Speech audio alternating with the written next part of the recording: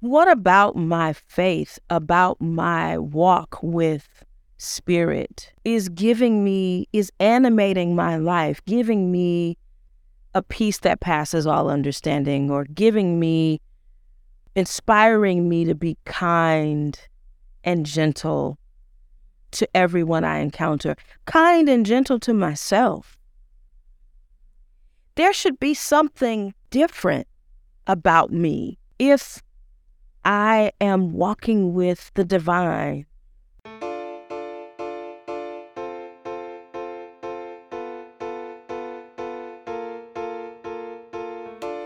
It's Uncommon Good, the podcast where we chat to ordinary people doing uncommon good in service of our common humanity. I'm Paulie Reese.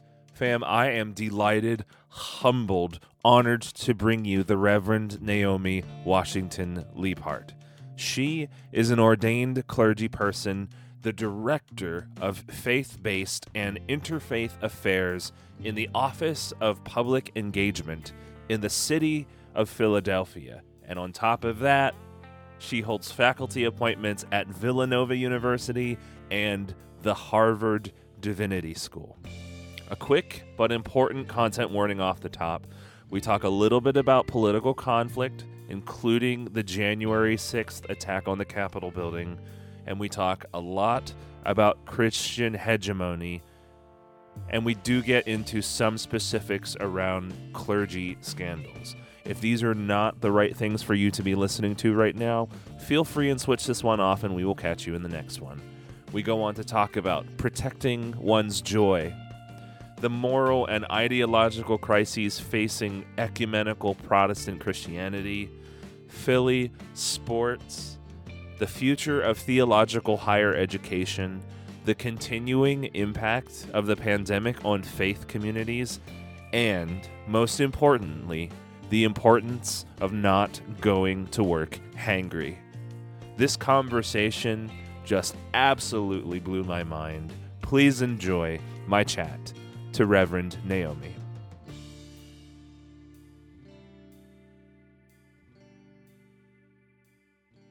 So I want to start with something that we were talking about right before we turned the mics on, and we are taping on Friday, October 28th, at a very, at least, less miserable time in Philly because the Phils are in the World Series this year. Right. Are you as excited about this as I am? I'm excited about it, not because I'm a baseball fan necessarily, but because of the energy change I sense in the city. Yes. People are nicer. Yes. People feel like this is a win that we can finally embrace fully. Yes. And so, yes, I'm excited. I hope they go all the way. I hope they go all the way too. I am very not sporty. Okay. I know a decent amount about soccer, and I know a tiny little bit about competitive swimming. Okay. That's it. And chess. That's it. Okay. So I understand that it is accurate to the rules of the sporting event to say that I hope that we are done in 4. See, you sound like a professional. If you want to moonlight as a sports commentator, you're halfway there. That's very kind. I would say that most of that is good genes and just like Asian glow, like being born with a level of testosterone that affords me NPR voice. You know what I mean? Like this is NPR, like live from WHYYY Studios in Philadelphia. And I say thank you for having me. I feel like I'm putting the cart before the horse, but yes, absolutely. I'm so glad to have you, Reverend Naomi. We met through our mutual friends, Amber Hikes and Judy Sullivan and Chaz Howard. We were on a panel talking about Polly Murray and the Amazon documentary. I looked over your CV. I looked over the different places where your bio can be found on the internet. Mm-hmm. And I cannot believe how incredibly busy you must be all the time. And I think I know that you are married, you have a spouse, and you have a fur baby. Yes, 2 fur babies. 2 fur babies. Mm-hmm. What are their names? The dog is Coco the Coonhound, Wow. who is a pandemic addition to our family, Okay. and Mercy the black cat, Okay. who we've had for 6 years now, Okay. who runs things. Got it. And they are siblings in every sense of the word. Our second fur baby is Mercy the black cat. Mm. We got Mercy 6 years ago. Mercy was 3 months old and precious and chose us. We went to the Paws, the local adoption agency, for another cat that we saw on the Paws website. Yep. We get there and we find out that cat had been adopted, had already found a forever home. So we kind of disappointedly walk through the aisles anyway. And this little black cat, 3 months old, reached his paw through the little crate thing. Oh. And I knew that was that cat selecting me. So we at the time had another older cat named Grace. Oh. And because I'm a minister, because my wife is also an ordained minister, Yes, we had to be churchy about it. Yeah. And so we named the new fur baby Mercy, so that we had Grace and Mercy in our household, the 2 cats. So does that mean, I know you to be a Christian minister. I happen to be, I happen to be in the in one of the Christian traditions as well. Depending on which tradition you belong to, the fourth fur baby could have many different names, like condemnation, righteousness, I don't know, white supremacy, righteousness, more. If you could adopt a 4th fur baby tomorrow, which of the Christian virtues or vices, let's use a more generic term, attributes, would you like to call them? We have entertained the idea of naming a fur baby Justice. Coco's middle name is Joy.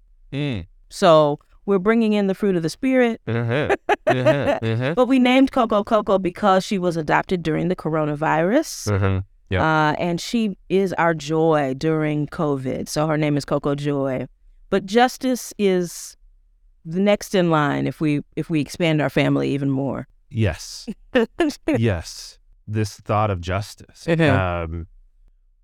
That being one of the concerns that I have with the work of this podcast. I know you to be a person whose career has had you navigating the line of faith in public spheres, faith in congregations, navigating that line between both, if there is a line. I don't know if there is a line. Right. What for you, at least for right now, what does it feel like communities of faith, what do you feel like their role is in the work of justice? I think, first of all, faith communities have a confessional role in making justice for the world. I think that religious systems have been complicit and, in fact, instigators of injustice throughout human history. And so the first thing, before we jump in acting like we're going to save the day, we need to confess our role in creating the mess that we currently are challenged by. The implication there is that we haven't, that in communities of faith that we haven't. So I want to dig into that a little more. if it is true that religious communities either haven't or have had historically a difficult time confessing their role in miscarriages, perhaps perversions, or outright denials of justice, I wonder if you can work with me on the question of why that might be. Well, I think that there's a way in which faith communities have rationalized our role in making injustice Yeah. because the other percent of the time we were doing charitable things. We were devout. We were pious. We quoted our sacred texts, and we built institutions that extended benevolence to the vulnerable, right? There was this way that we, perhaps in proportion to the injustice that we made, we have made some great things. We have done some great things. We have contributed to a landscape of generosity and benevolence. So I think that we've been in denial and we've delayed this confession because we know that we've been part of some good things too. And so it's hard for us to see ourselves as responsible for the bad stuff. I wonder, I happen to be Anglican, at least for now. We talk a lot about the via media, the notion of a middle way, which I suppose more loosely translated could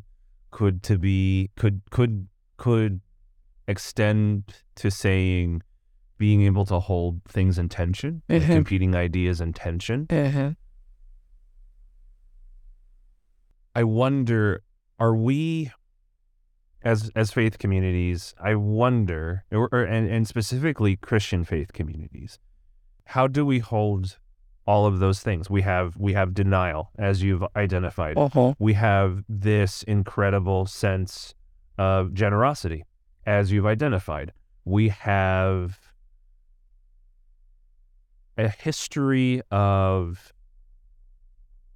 suppression of different ideas and violence against the people who express. Yeah.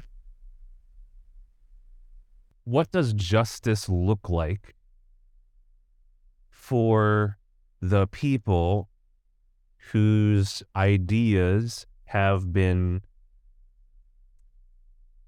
snuffed by our holding these things in tension?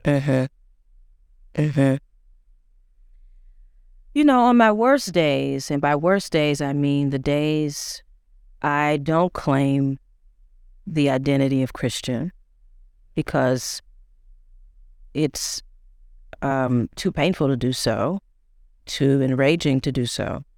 On my worst days, I think that justice looks like abandoning a tradition that first abandoned us. It looks like refusing to beg, to belong to a body we were born into. And by that I mean I believe that all of creation is born into God's belovedness. You don't have to earn your way there. You don't have to believe your way there. You are born into God's belovedness. And that birthright has been hidden from us, stolen from us, denied us. And sometimes the most loving thing, the most just thing is a time of separation. I'm thinking about the womanist framework and the definition of womanism as articulated first by Alice Walker. Yep.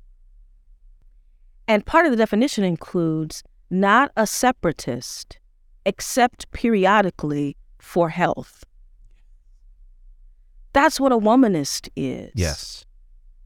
That there are times for health reasons that we need to separate. We need to abandon that which seems to be abandoning us. And so what the church, the Christian church, can do, should do, is let us go, is release us, is surrender to our refusal on my worst days. That's what I think. Yes. I think we have to leave for health. And that is the most just thing we can do for ourselves. Mm-hmm. On a good day. Yes. Good days. Yes. On a good day, not all days are bad. Not days. all days are bad days. We give thanks. Yes, absolutely we do. I think justice looks like faith as a freedom. I'm reminded of, and I don't quote Paul a lot, but I'm reminded of what he wrote in Galatians 5, that for freedom we are set free. The freedom available to us in faith, in Christian traditions, in Jesus, is its own reward. We are set free to be free. And that freedom is not a means to an end. That freedom is not a gift we should then give back to the church. We are freed to be free. Freedom does not come with contractual obligations, Exactly. stipulations, or otherwise riders. Exactly. Yeah. Exactly.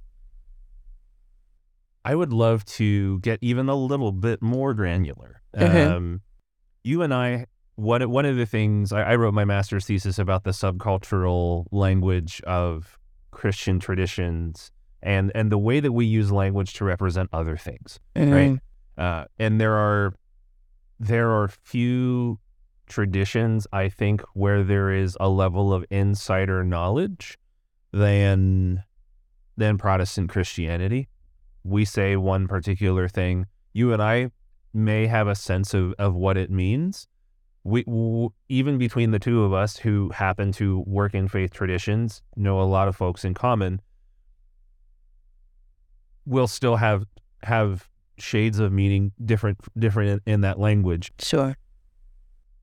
Thinking about the language of leaving the Christian church, I wonder if you can say a little bit more when we talk about leaving things for health. When you use the phrase leaving specifically the Christian church, can you say a little bit more about what that means? Mm-hmm. Let me say what it has meant for me. Sure.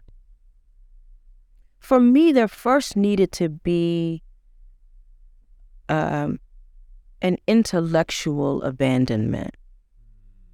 So for me, I had to walk away from ideas that were no longer serving me or those I love deeply. Yeah. So before I literally left the Christian churches that I felt had abandoned me, I had to mentally separate from. I stopped nodding along like a robot. Yeah. When I was supposed to be nodding, right? I stopped saying amen. Yes. When I was supposed to be saying amen. There was an intellectual detachment necessary. Yeah. A suspension of disbelief. Exactly. So I feel like I was a skeptic first. I did not take as gospel, to use that word. Oh boy. All the things that I had found authoritative before. Yeah. So there was like a leaving in the mind first. Mm-hmm. And then my body sort of followed. It was like, and for me, growing up in Black Christian spaces that are deeply embodied, Yeah. Yeah. that was the hardest thing. Because my body has been trained in some ways to do the things, to do faith. The times I'm supposed to lift my hands, the time I'm supposed to bow my head, my body knows to do that. It's like this choreographed faith. Yeah. And I felt most sad about leaving with my body. Yeah. Because the world would have us be disembodied. And so for me, that part of my Christian identity was and is dear to me. Yeah. It's like my mind can't go with you, but my body can. My body wants to. So yeah, for me, it leaving the church meant detaching myself from the ideas and eventually the spaces that were created and promoted without me in mind. Yeah. And so that means that I'm kind of I'm in the wilderness of Christianity. Yeah. You know, I still know the language.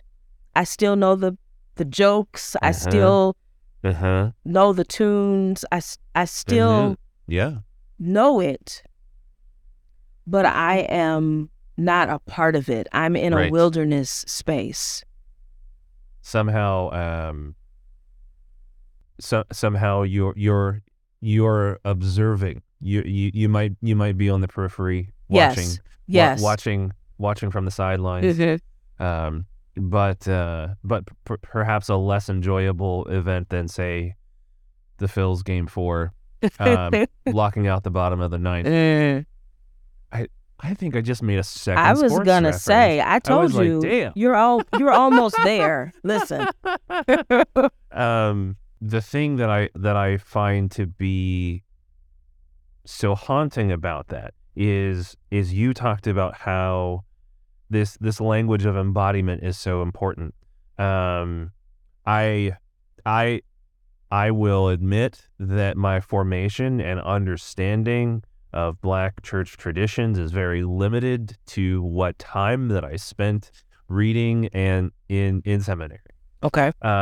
So I don't claim to have any of this language by virtue of personal experience, but it seems reasonable to be able to say that both the tradition of the Black church that you're talking about claiming and my experience of Anglicanism care very much about embodiment. We would use the language of incarnation. In particular, the Anglican Church loves the language of sacrament as the symbolic action of an inward and also worldwide, universal, metaphysical, spiritual reality. But you've just described how there is there is a certain reality in which our churches feel, perhaps our churches, or at least people could reasonably feel, perhaps even not only reasonably, but perhaps even might commonly feel a sense of disembodiment in their pews. I wonder, do you think the problem is as bad as I suspect I'm increasingly feeling that it is, that a large swath of people in our faith traditions feel a sense of disembodiment? And if that's true, do we as spiritual leaders, what is our responsibility to that sense of disembodiment? I do think that the Christian church, is facing a crisis of disembodiment. I think that's the only way we can justify, rationalize, and tolerate the hypocrisies, Yeah. the denials, Yeah. that are happening right in our spaces, right under our noses. Never Yeah. mind what's going on in the world outside of the four-walled church. Yeah. You got to leave your body to avoid being overcome with despair, with grief, with rage, with loneliness, with doubt. Yeah. How can you be in this world and not be utterly bereft of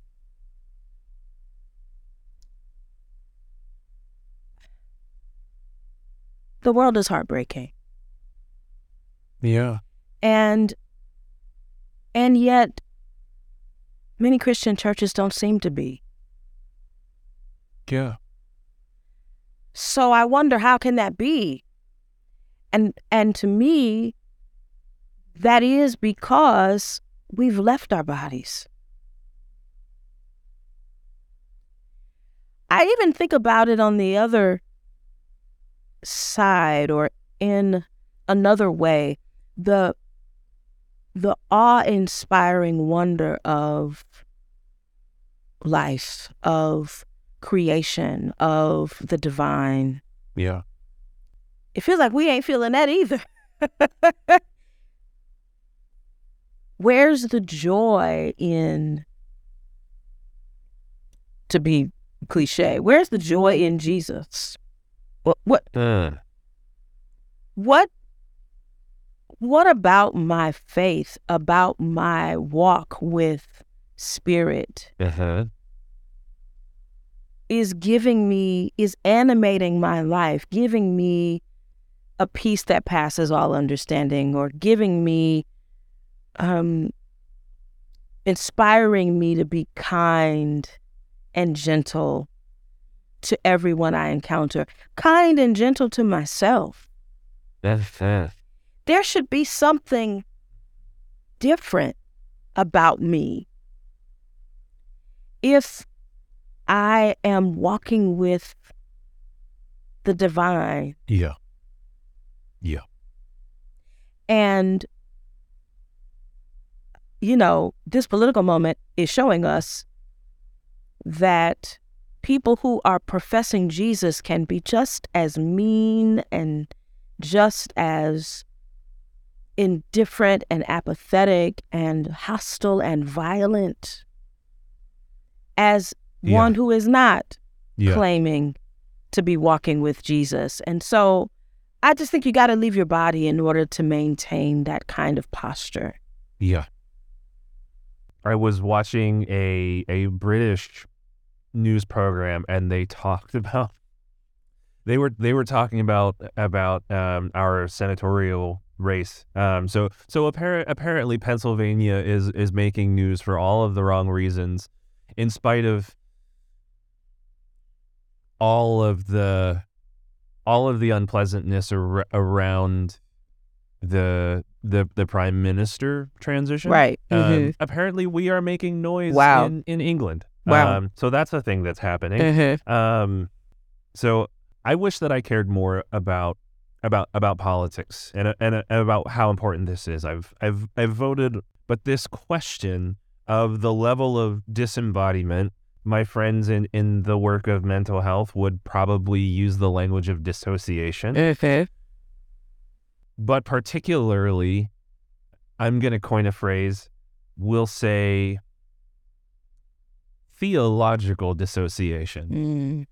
around this language of the usage of the name of Jesus and all of the Christian codings that you were describing that go along with that around professing, following the teachings of Jesus, or more evangelical language might be to have Jesus in one's heart. Yeah. Or more mainline language would be to have professed Jesus in baptism. Whatever language that you have that pertains to Christian initiation.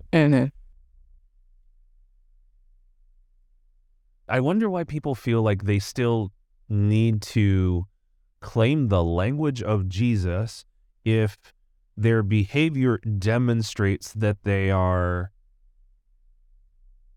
perhaps, I suppose a more gracious language would be to say perhaps uninformed of what the teachings of Jesus actually are, or a more pragmatic language would be uninterested in the actual teachings of Jesus. Well, having grown up in it couldn't be rightly called an evangelical context, but sure, certainly proximate to it. Sure. Sort of word of faith tradition. I just remember the theme was that Jesus wins. That Jesus is victorious, and so are you. In fact, it is your right to be victorious. It is your destiny in God to be victorious. So never mind what actually happened to Jesus. Never mind that he was declared an enemy of the state and thusly executed. Never mind his sense of chronic alienation and rejection. Never mind that. Loneliness, poverty, being misunderstood, poverty, literal poverty. Never mind that. Christus Victor. Jesus is victorious. Jesus wins.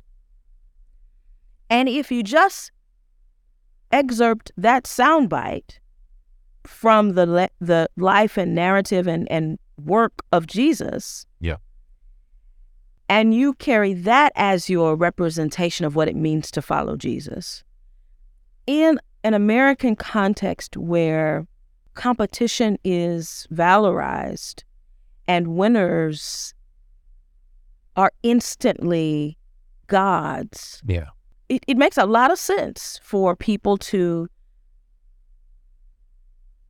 violently seek to overtake the capital in the name of Jesus. How dare you rob me of my right to win at everything I want to win? So what I've been sitting with as a minister who tries to be a theologian, tries to think thoughtfully about these matters, I've been sitting with the notion that Jesus is a loser. Would you follow a losing Jesus? Would you follow God if what that guaranteed was, as my friend and mentor, Reverend Lanice Pinkert says, guarantees a downward mobility? She talks about this notion of the downward mobility of God. I would dare say that many people would get off the train, the Jesus train, if we framed it as Jesus was actually unsuccessful. The Jesus movement was cut off. Violently. Broken up. People in the movement turned against each other, turned against Jesus, denied, betrayed. I mean, this is a mess. Now, I get in trouble because then who wants to participate in that?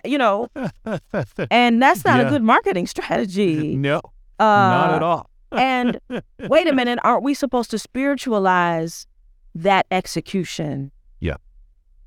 And see the resurrection at forget the crucifixion. Isn't the pain of the crucifixion eliminated by the joy of the resurrection? Well, I don't know that it is. And so I've been trying to think through this idea that following Jesus means following one who may lose when the conditions are set by a society rife with greed and competition and individualism. Mm-hmm. We lose in that kind of context. Where we are victorious is we gain our souls, to use that biblical language. Yes. We gain the assurance that only radical love and radical vulnerability can provide. Yes. You pointed out something that I am observing represents a change in my own thoughts and the systems that I normally serve as like my go-to scapegoats for the adulteration of Christianity. And for me, it is usually late-stage capitalism. I'm usually of the mindset that capitalism is destroying Christianity because Christianity has been in bed with power since Constantine, right? Since the founding of the Holy Roman Empire.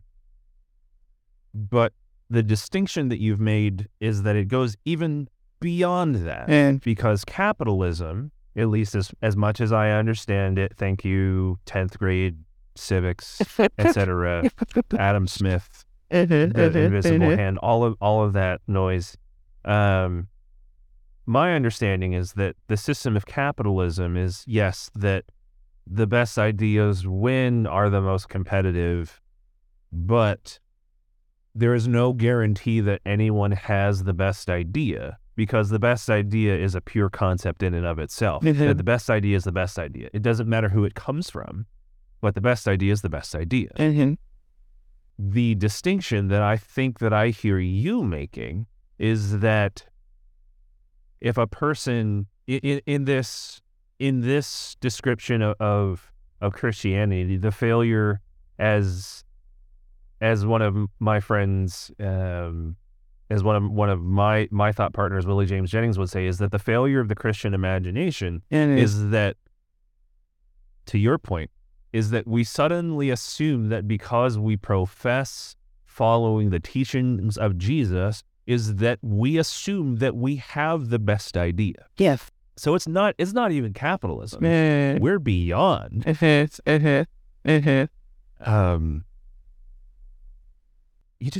kind of just blew my mind a bit. I promise that not all of the interview is intended to be this heavy and bleak. I feel like there needs to be a return at some point to, like, yay fills the streets will. I mean, what other city could? I mean, we have a ton of Anglo-Catholics, like Anglican Catholics here. What other we have a lot of Eastern European Orthodox traditions here, and certainly a lot of other Christian traditions as well, beyond each other. All of the other incredible traditions of faith, spirituality, no faith that are represented. But suffice it to say, the palate cleanser that I'm pointing to is that what other city would need to grease its street lamps in order to prevent people from climbing them? Yes. So I do want to pivot a little bit to give us an opportunity to breathe a little bit. there is something that I was taught in among,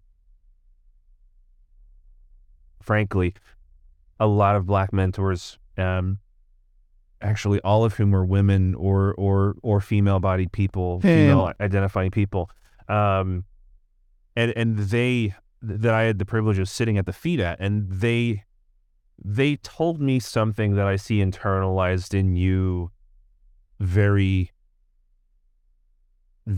from every interaction that I've heard, whether it's sending emails today, our previous chats to prepare for the interview, is that you have to protect your spark, you have to protect your energy, because everyone will ask for all of it from you always.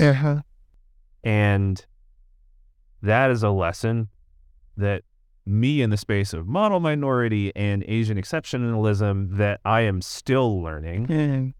And so one of the questions that I wanted to ask you is that, what is your caffeine regimen like? Are you a heavy caffeinator? Are you a light caffeinator? Are you a sugar person? Because you have, in watching your sermons, in attending some of the incredibly useful and pragmatic webinars that you've hosted for the city of Philadelphia, especially during COVID, you have an incredible output of work that I just do not understand how you do all of it. I mean, I can't believe that you're here today, because I know tomorrow you're hosting an incredible symposium at 10.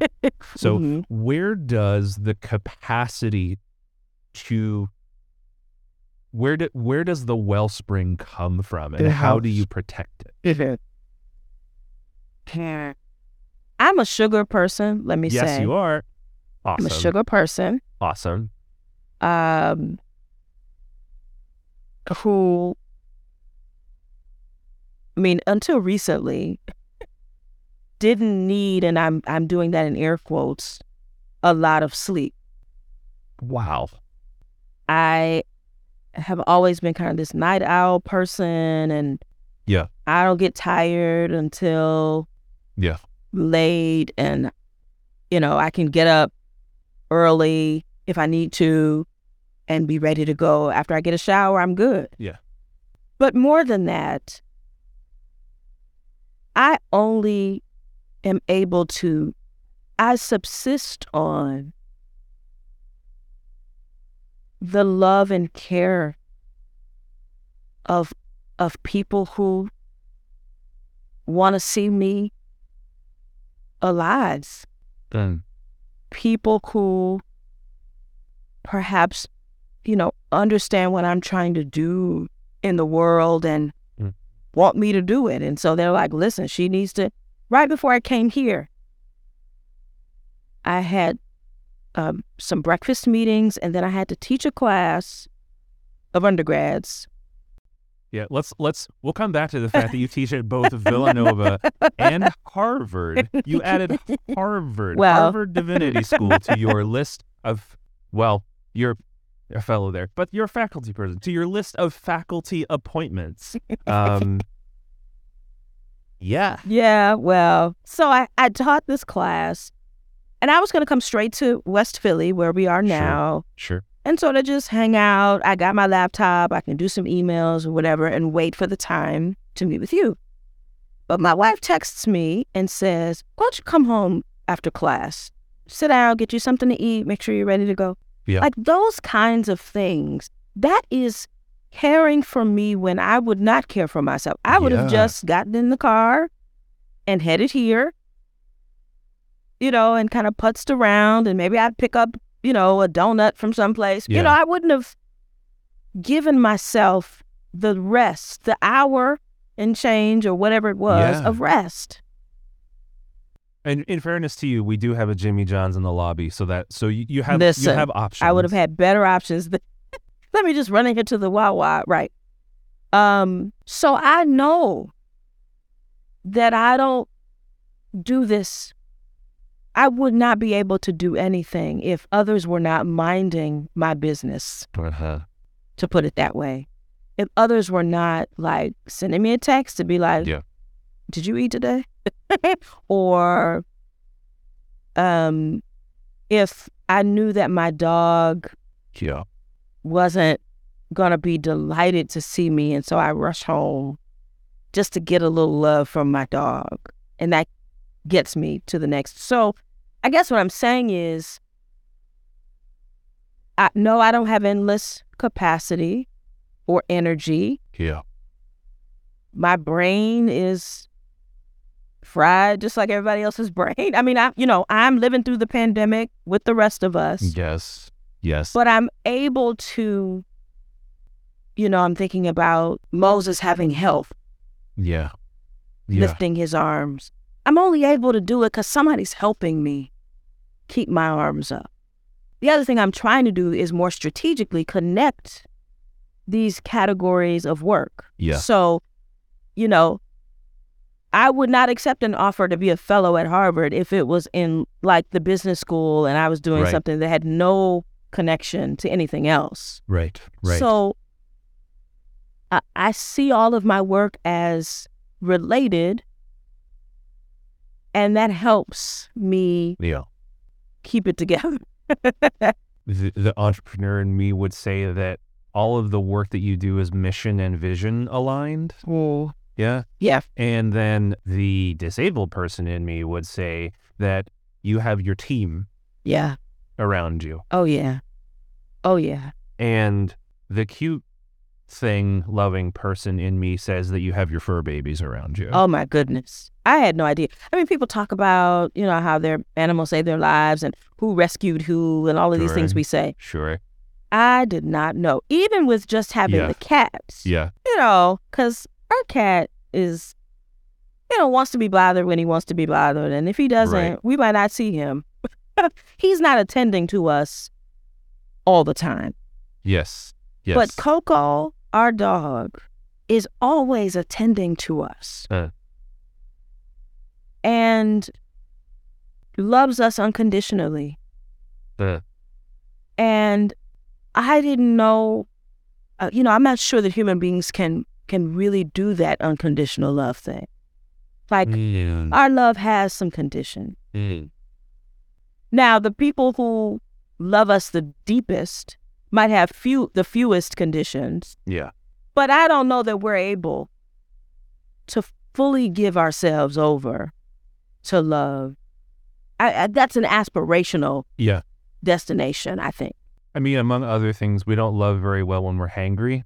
Listen, if I have not had my snack or if I'm tired or whatever, I'm not going to be very loving. I'm not going to be my most loving self. Yeah. But that Coco, let me tell you, she just looks at us with such love. And that has really saved us in this pandemic. I'm telling you. Can I ask what breed Coco is? Coco is a coonhound. We think she's got a little bit of Rhodesian Ridgeback in her. Oh, man. She's a beautiful sort of, how do I want to say, like a caramel color with the sleekest coat. And she's got a little trauma in her history, we can tell. So it feels even more like a gift. Yeah. For her to open herself up to us. Yeah. And trust us and love us. So, yes, I get by with a little help from my friends. That's what I say all the time. Yeah. Yeah. Is it the Beatles getting by? Is it the Joe Cocker getting by? It's Joe Cocker. It's Joe Cocker. It's Joe Cocker. Yeah. I think Joe Cocker was my first introduction Mine too. to that song because of the Wonder Years. Yep. Right. Yep. Which another show that has like an incredible reboot presently. Yes. Yeah. They're on a roll here with these reboots. I don't know if we were all just feeling nostalgic or something and we want to, it almost feels like a tribute to those shows, like how they were so formative for us. Yep. We can now offer that as a gift to a new generation of people. Yeah. Yeah. I suspect, friend of the show, Tarek Davis, who doing incredible things in late night, he talks about how in COVID it became clear that we all have a need for comfort. We all have this need for comfort media, and that and reboots can do that. Except that I think the challenge that we're finding with reboots is like, well, there's now a show called Reboot. We've gotten so meta that there's a show about reboots called Reboot. But there's this question is like, well, what is this thing that makes us feel nostalgic, and are we still allowed to love it in spite of the challenges that we face in how it makes us feel? Right. You know? Right. I don't know. I don't have an answer. Maybe one could say the same thing broadly speaking about 21st century Christianity. Are we still, especially now that voices which have previously been silenced have more space in the spiritual conversation, to use my language, as it seems like Christianity is noticeably losing its moral authority. How do we still love Christianity? How do we still love and perhaps like not even how do we love the teachings of Jesus? Because I'm not actually sure that there's a problem with the teachings of Jesus. Right. But like, how do we love a lot of the customs that we've attached that go along with the teachings of Jesus? Yes. Yeah. I think that's right on. There's a wistfulness I have. I long for sometimes the Black church of my upbringing, where the mothers, the older women who, now I sit here and I'm like, they weren't actually that old. I don't know what, but as a kid, you're thinking everybody, these women who smelled good and looked good and were good, who became my parents, my grandparents in their absence, who I knew beyond a shadow of a doubt, loved me and would take care of me. I miss them. I miss hearing the intro to a song played on the Hammond B3 organ. And the first couple of notes, it was like, name that tune. Name that tune in 2 notes, right? Yeah. The first couple of notes, everybody understood what was getting ready to happen. It was kind of an acoustic theology, an acoustic spirituality. Yeah. I missed that. Yeah. I missed the frenzy, the ecstasy of worship, the sensuality of worship. There was all of this embedded mess in it, but there was something about the potency of the feeling. I missed that. So I think those things can be trappings for, as you say, the stuff that has attached itself to Jesus, and yet it comforts me. Yeah. The cadence of the preacher who is saying some mess that I don't agree with, that is harmful, violent, ignorant. But there's something about the cadence that helps me remember that I belong, that feels like a language only I can understand, only we can understand, right? So that, I think... So the perennial question for me has been, how do I, or do I maintain a relationship with this thing? Is it like a wistful, oh, I had this wonderful memory and now it's gone? Do I need to be more intimately involved in it? So yes, there's an estrangement. It's like being estranged from a family member. It's like when I look at them, I see myself. Yeah. I look like them. I come from them. Yeah. And yet there's this sobering reality that we are estranged for good reasons. Yes. And I got to separate for health. Yes. Yeah. Yeah. There is that real messy piece of embodiment again. What are the parts that we know that we need to be embodied into, and what for our well-being? What are the parts that we need to, that we know for certain that we need to step back from and to detach from? Right. And all of the rest that's somewhere in the middle that we have yet to disentangle. How do we continue to live while all of that mess is in flux? Yeah. Yeah.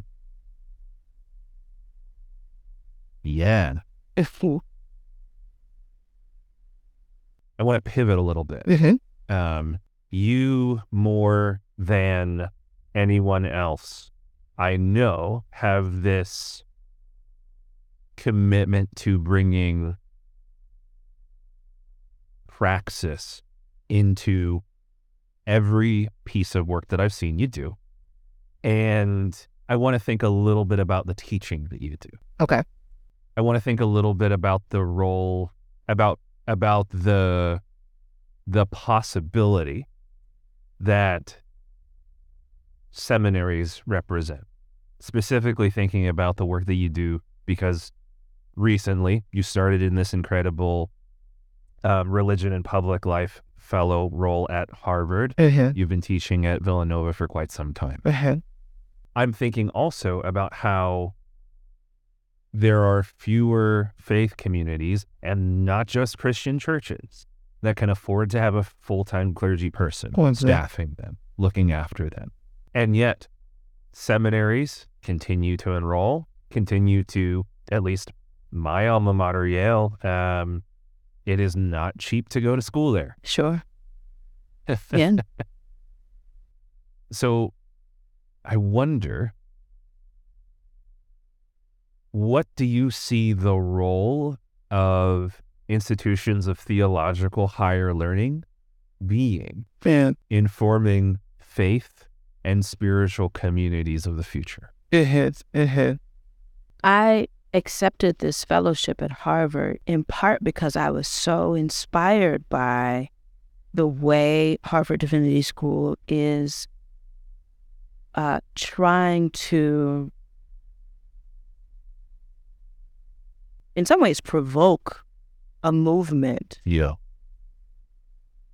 among people of faith, leaders of faith, scholars of religion who may not necessarily claim a confessional relationship to faith. Sure. The Religion and Public Life program has a cornerstone course called Religious Literacy and the Professions. And this is the course that I am teaching in collaboration with the other fellows. The general idea is that in various professions, in industry, one needs to be religiously literate. One needs to understand how religion and religious systems have shaped those professions and the concerns relevant to those professions. That to me is a remarkable way to remind us how relevant theology is, theologizing is. It's equipping folks who are not the usual suspects, and I have that in quotes, in air quotes, with the tools to claim a certain kind of expertise and authority around religious engagement wherever they find themselves.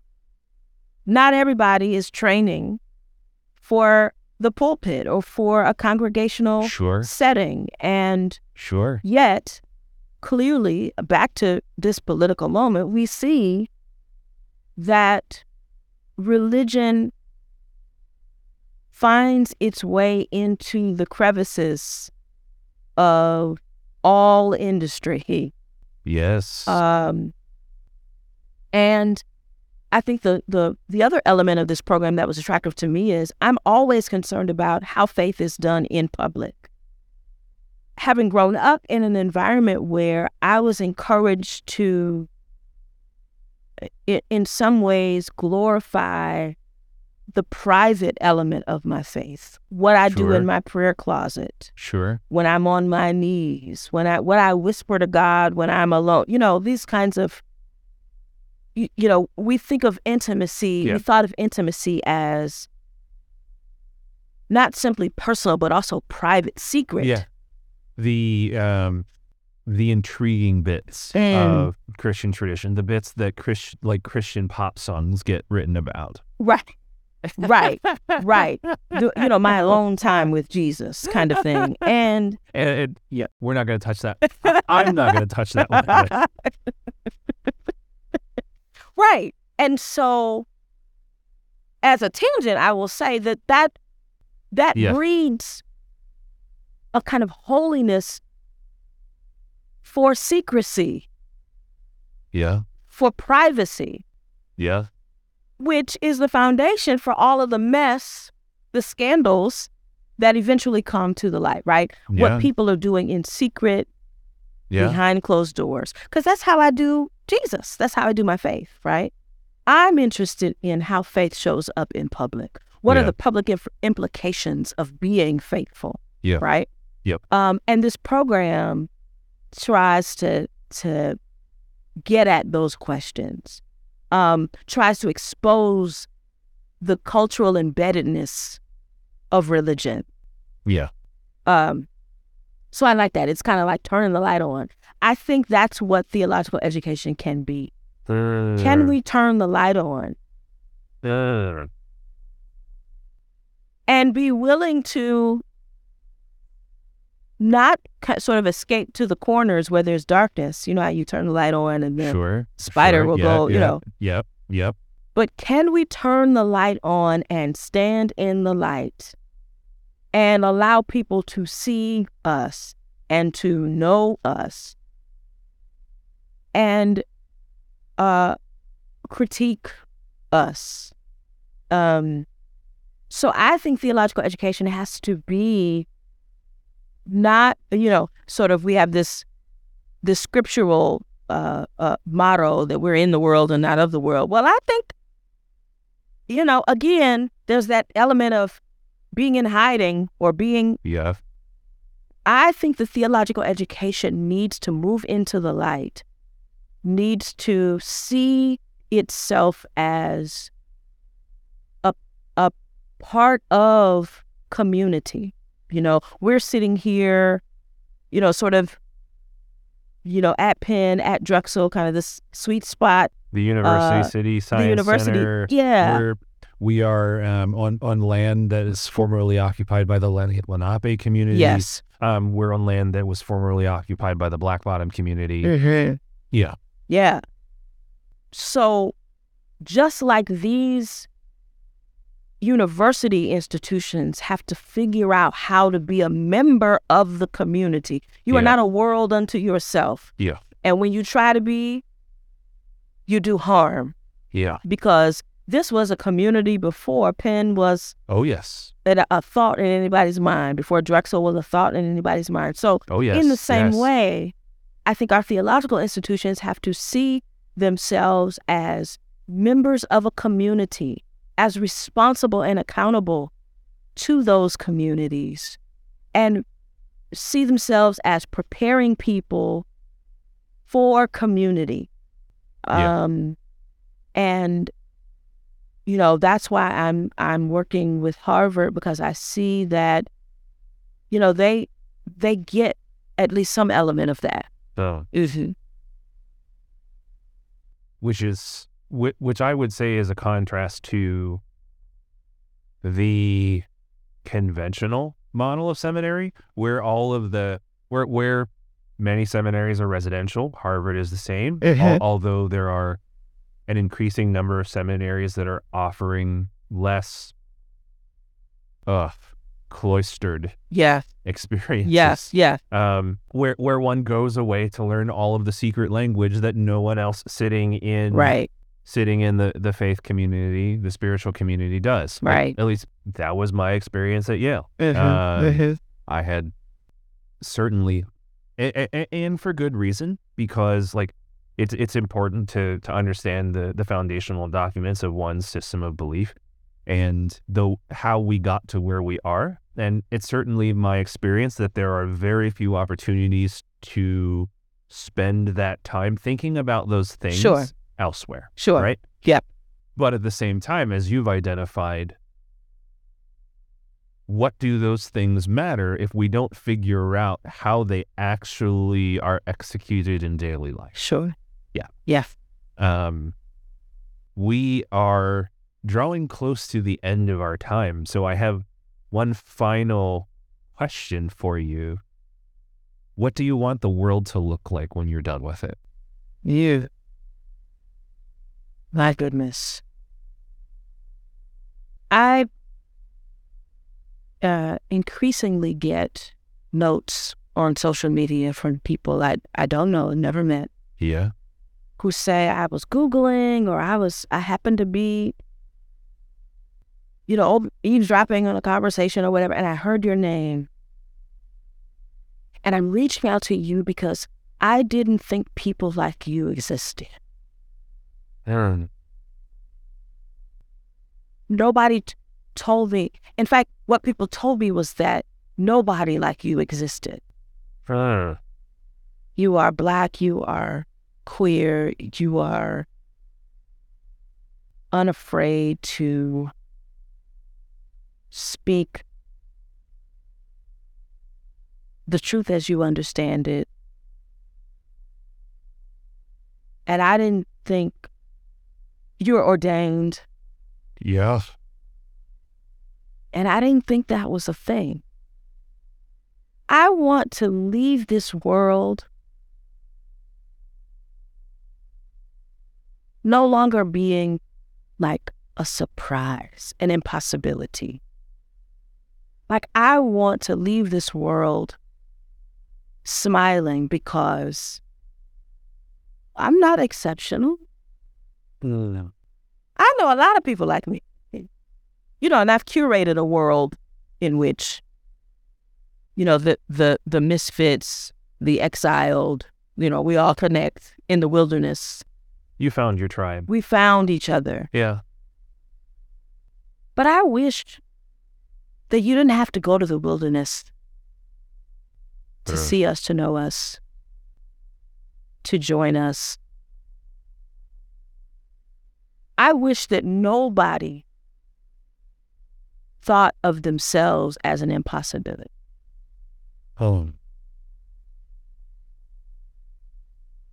Like, nobody has to wonder, I wonder if there are other people like me. Because that's just a lonely reality to think, how I'm the only one like me. We in our culture, in American culture, we think of uniqueness as like a badge of honor, like I'm one of one. There's nobody like me, right? But we don't talk about how lonely that is. Yes. Yeah, there's nobody else like me, baby, in the universe. But I want to know that there are people who share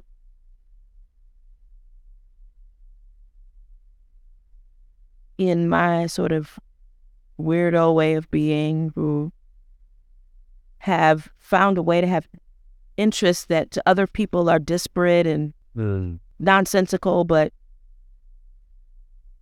you think that that makes total sense, and you share in that weirdness. I just, I want to imagine a world, try to bring forth a world where there's just blessing, holiness.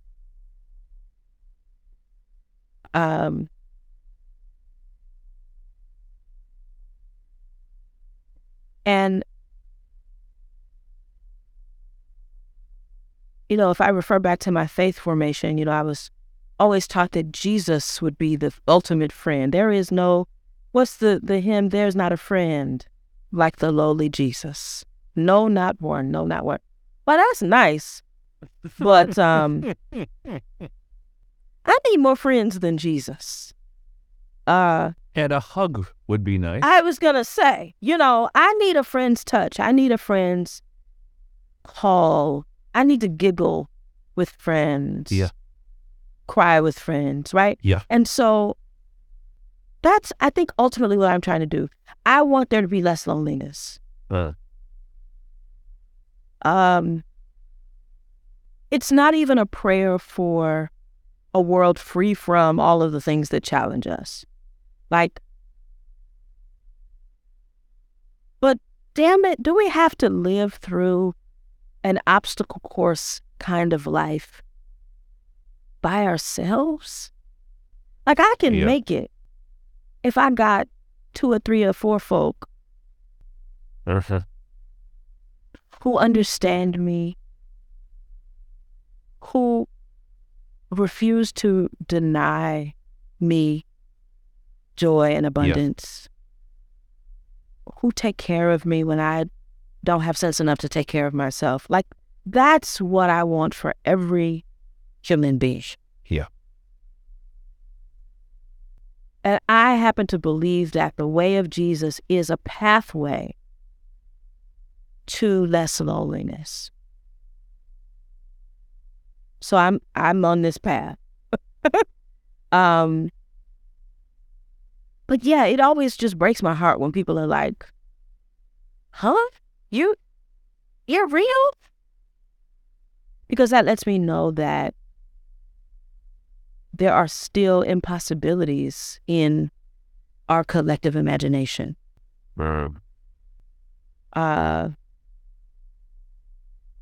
So I think that's what I dream of. I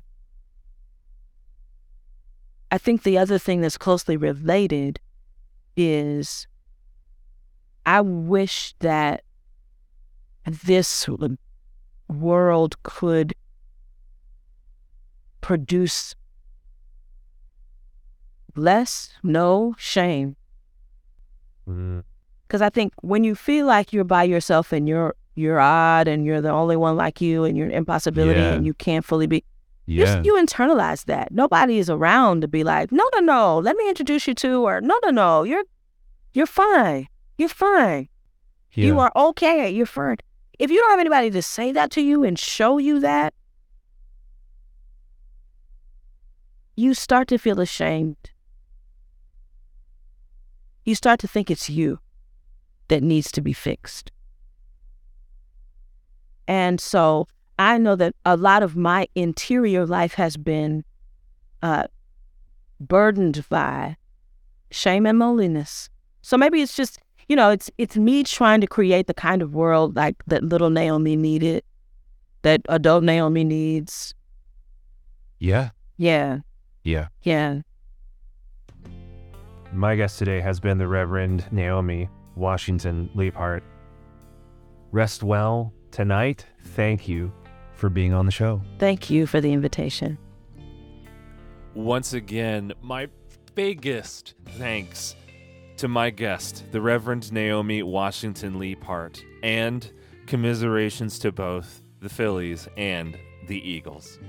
You can subscribe to her channel on YouTube and follow her on Instagram and Twitter, and find out more about her preaching and her work with the city of Philadelphia at the links in the episode description.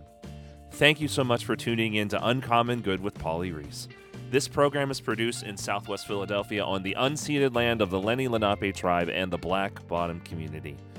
If you enjoyed listening to the show, please support us by leaving us a 5-star review and a comment and subscribing wherever you listen to podcasts. It really does help people find us. Uncommon Good is also available on YouTube, TikTok, and Instagram at Uncommon Good Pod. Follow us there for closed caption video content and more goodies.